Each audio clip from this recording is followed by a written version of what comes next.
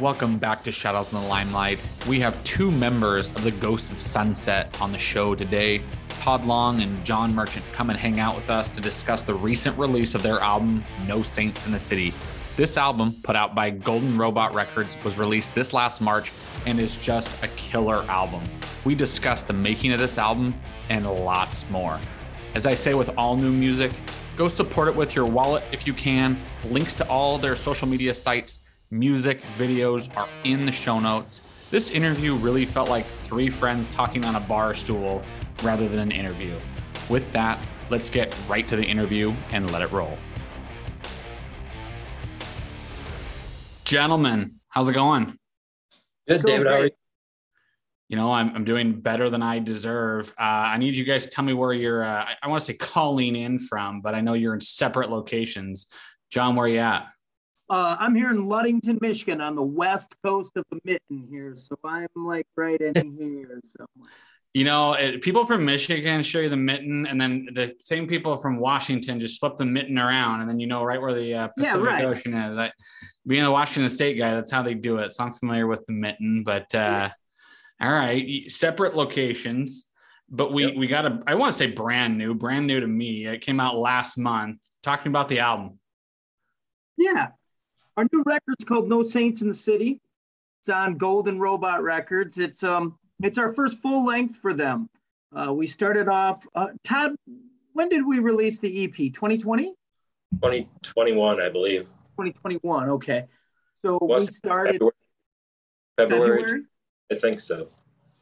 Yeah, and we started with that. We had a EP that we kind of a loose concept album. Or EP rather, not a full album, but a concept based on a fictional band that moves out to Hollywood to make it kind of you're behind the music, right? You're that kind of story. And then, No Saints in the City is our full length, our first full length for Golden Robot. Now, Todd, I didn't mean to cut you off. John might spend the entire time cutting you off. I can give him a hard time if I want to. It's my show. But where are you calling in from? From just south of St. Pete, Florida. So this has been a trend. I've talked to a number of people this last year that band members are from all over the country, and then we're proving the fact through COVID that we can work remotely. But did you guys even get in a room together to record this album? Nope, it was all recorded remotely. I just moved down here from Alaska, so a lot of it was done in Alaska via file sharing. Yeah, well, I can only imagine. Well, which part of Alaska? Anchorage. Oof, man, that is a trip, and you definitely are getting a different feel, I think, where you are now. Oh, yeah. We moved in July, so the heat was just brutal to us. I can only imagine, but you're probably liking it now. You wear shorts year-round. Oh, yeah. In any event, kind of going back to the record, No Saints in the City, released last month. How long you two known each other? My guess is if one of you is in Anchorage and you're in Michigan, you have to know each other for quite a while at this point. That is correct. John and I went to high school together, and we've been in bands off and on since then, and close friends ever since, So is the idea of doing any type of shows to promote this album, is that even something that's on your radar, or what are we thinking from that perspective? Go ahead, John.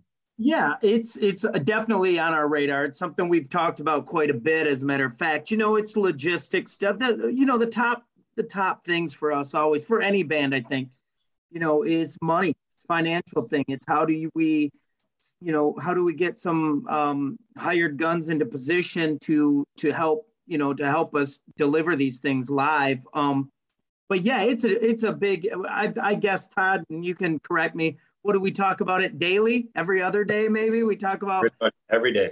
Yeah, how we're going to try to make this thing happen, because that's how we came up. Todd and I came up doing that. We played music live, and that's for us that's kind of the payoff to everything. You write what you hope are great songs, and you go out and play them live for people.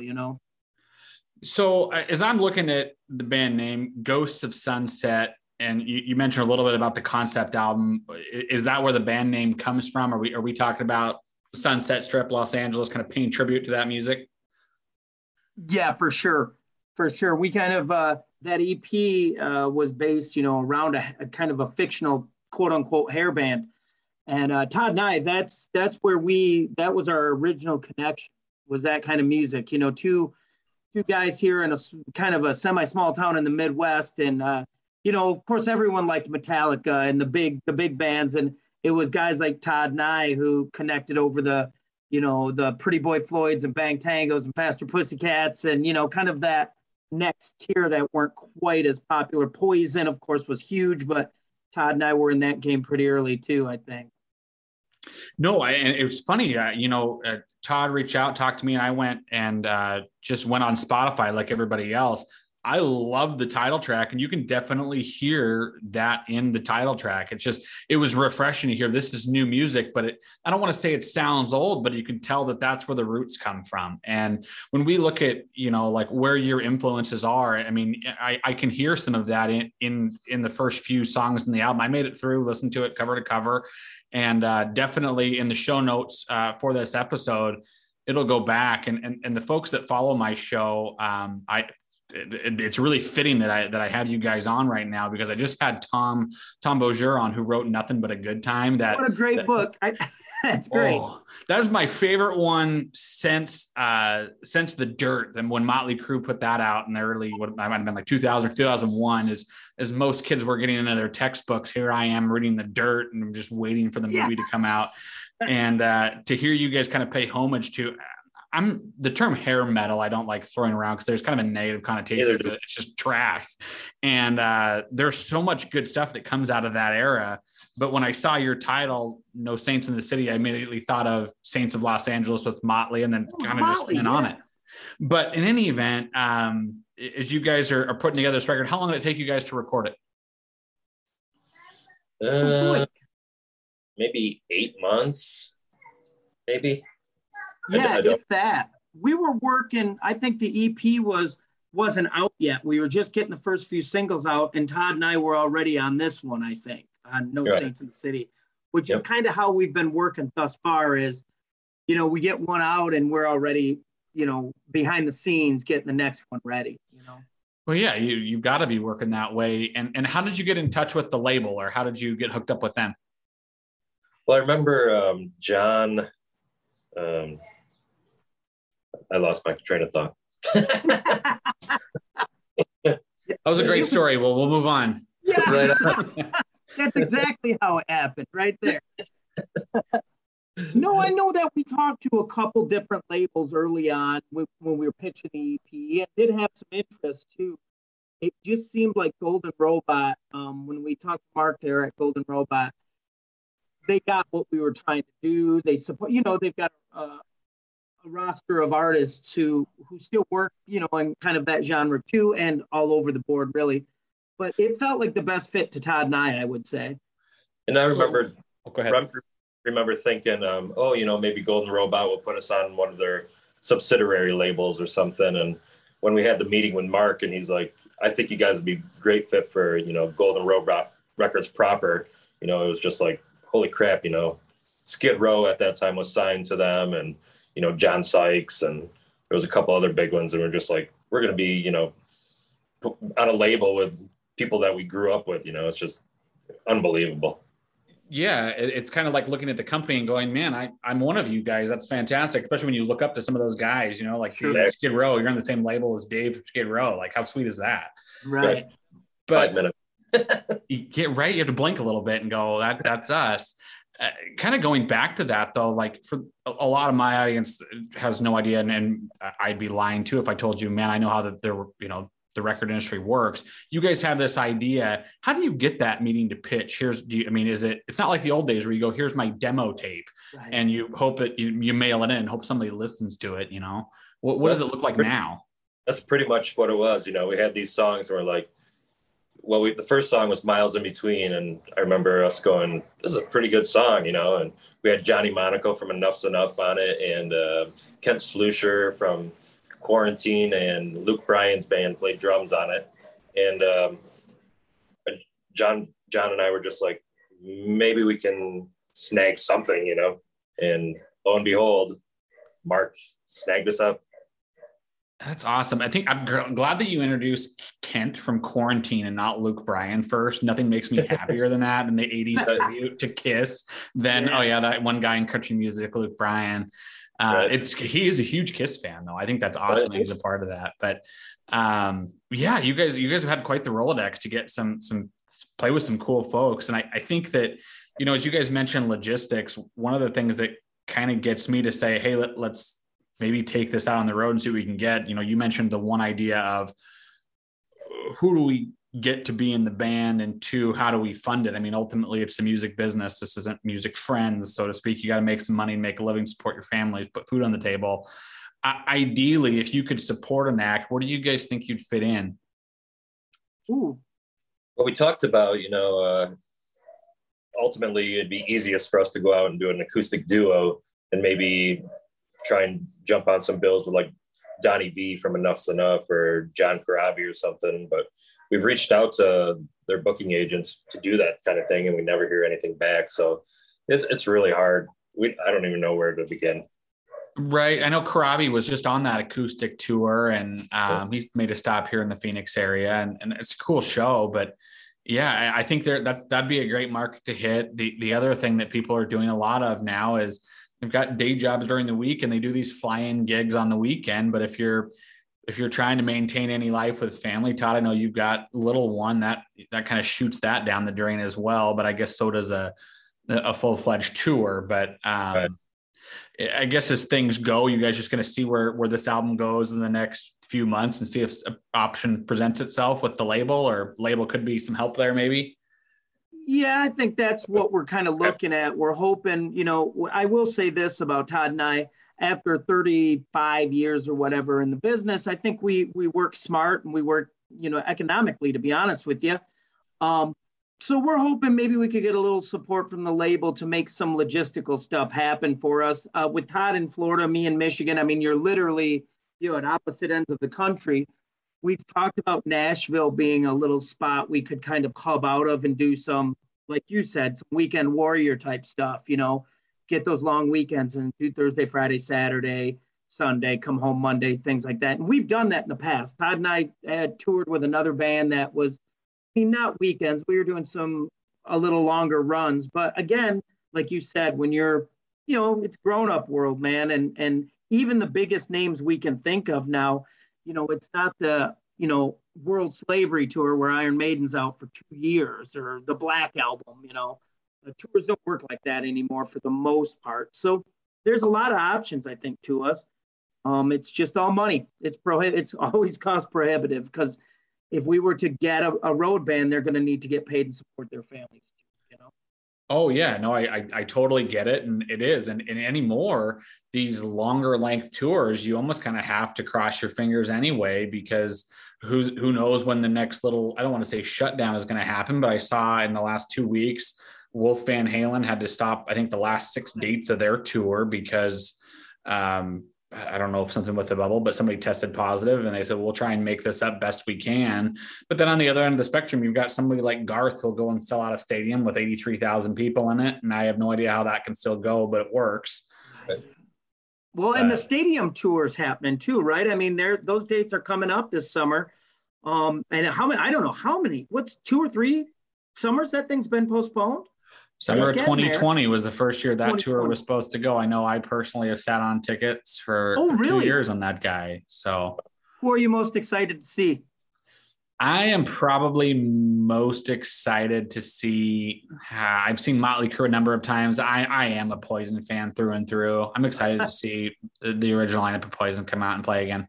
And still a great live band, can still deliver the goods. I think that should be a good tour. I mean, we all know, we're all kind of in the same boat as far as, Vince, and hoping he's in the place he needs to be to make that happen, but that'll be a great day of music. And you know what? There's a lot of hair metal on there, but there's also an awful lot of hit singles, a lot of platinum albums, a lot of iconic music. Right. And I think that, if we look at timeline for where your guys' music is hitting right now, if there's no way this tour would have worked in 2001 or 1995, there's just no way people would have been laughing at a tour like that. I heard an interview of gentleman. I'm going to have JJ French on this show at the end of this week. And one of the things he talks about in his book is that after Twisted Sister he had to file bankruptcy and do a lot of these things. He's selling high-end stereo equipment and telling no one that's what he's doing.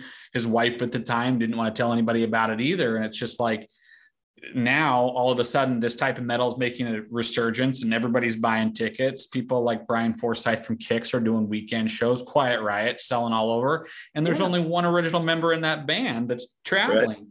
So you guys at this time to play music, I don't want to pay tribute to, but definitely it has those sounds, might be the right time to pick up some supporting spots for bands like that are putting butts in seats. Amen. I mean, that would be awesome. It would be. If we were in the same state, it'd be a lot easier, Yeah. I don't know, John. I've spent a lot of time in Michigan. I think it's time for you to jump ship and get out of there. Head for Florida. It doesn't sound so bad, man. It's been a tough winter. Florida. I'm telling you. What they always say in Michigan, that they have 4 seasons: spring, fall, winter, and road construction. Isn't that what it is? That's it. Where are you at?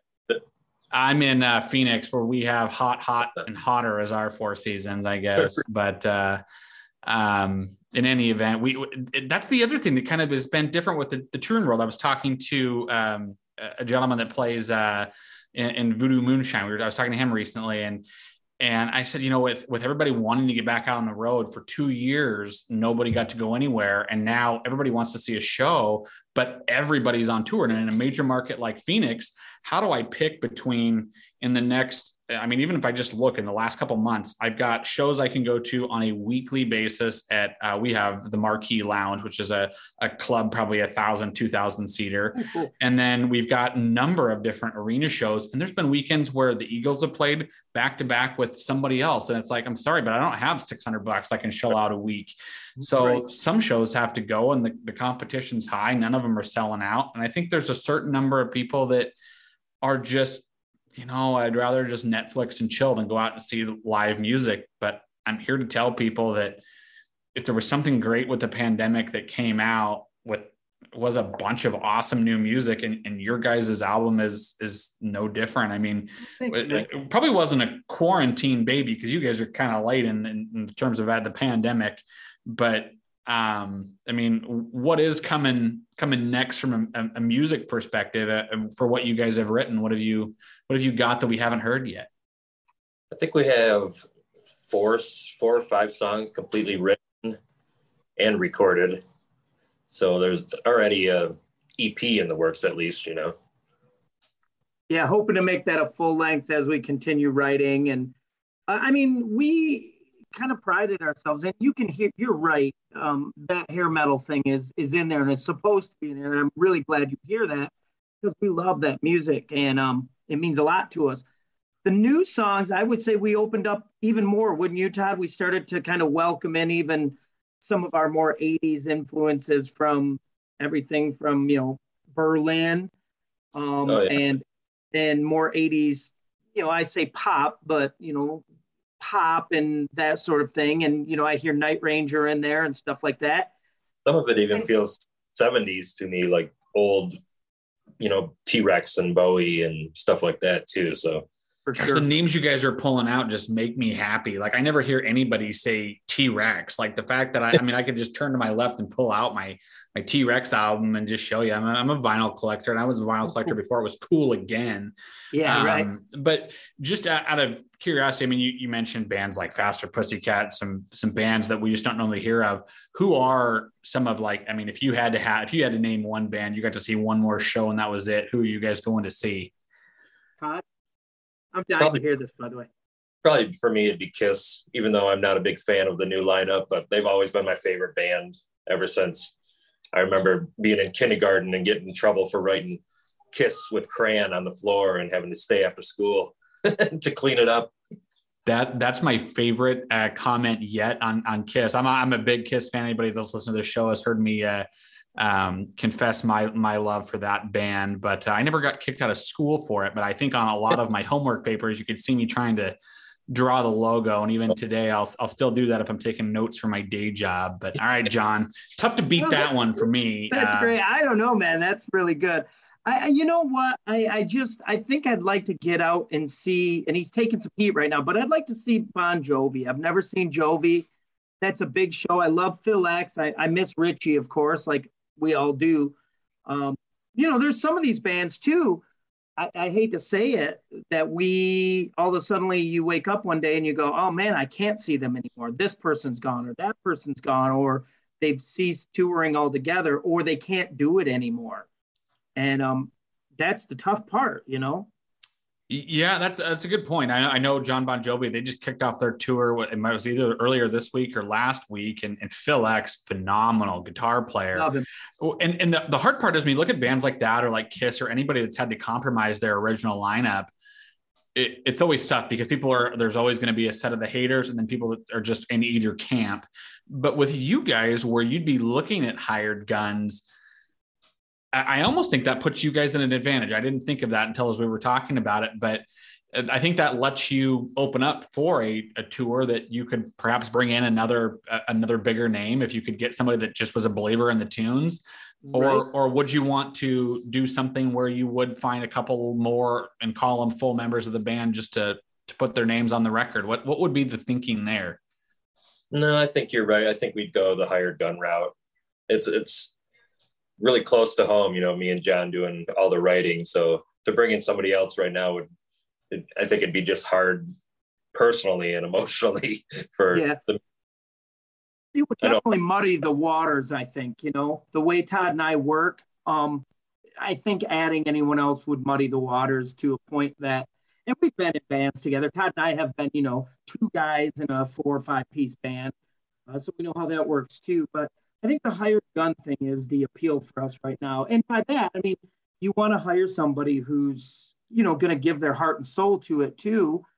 But when it comes to writing these songs and recording them, Todd and I kind of, it's important to us personally too, just our friendship and the 35 years and Todd and I speak the same language. And it's not always, let's rest for 8 measures and then we'll go to the minor 7 here. Sometimes it's like, hey man, I want that breakdown to be like, Black Diamond.